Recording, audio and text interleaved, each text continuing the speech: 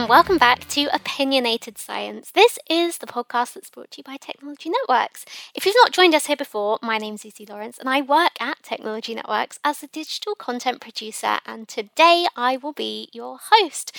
So, the title is perhaps just a little bit of a giveaway, but you've tuned in for a sneak peek of our latest episode, which takes a deep dive into the world of optimizing bioprocesses through innovation.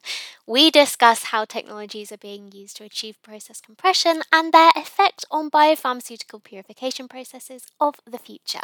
So, although you can't listen to the full podcast using this link, we've left a link in the show notes for you to go ahead and listen to the full episode. It's a really, really great one. So, the next clip that you're about to hear will be a sneak peek, a little taster, if you will, of what you'll be treated with if you do go ahead and click the link below. Enjoy! Fantastic. And then, so I'm wondering, can you elaborate a little bit more on the innovations within the upstream space that are addressing these key advancements? So, for example, higher productivity and facility footprint optimization through reduction in processing steps, for example. Sure. And that's very important. And that's where we take pride in our mission to, be able to support those expectations from our customers. So in particular, our DynaDrive single-use bioreactor systems, they are bringing a key solution to the problematic of footprint reduction. So that's directly related to what's known as the turn-down ratio of the vessel.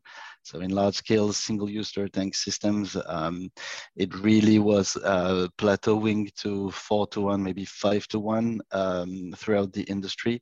And DynaDrive technology is in particular revolutionary because it allows to double the turn-down ratio of the vessels, which means double the flexibility of the volume that can be processed in any specific vessel, which therefore drastically reduces the number of vessels required for scale up. So it's a very massive footprint impact. So it drives very significant cost savings from the perspective of biomanufacturing, which brings it not only to be adopted, of course, in the biopharmaceutical core markets, but also in adjacent areas such as clean meat manufacturing, because it's so cost effective. That was your sneak peek into our latest episode. Follow the link in our show notes to get access to the full episode for free. I look forward to seeing you over there.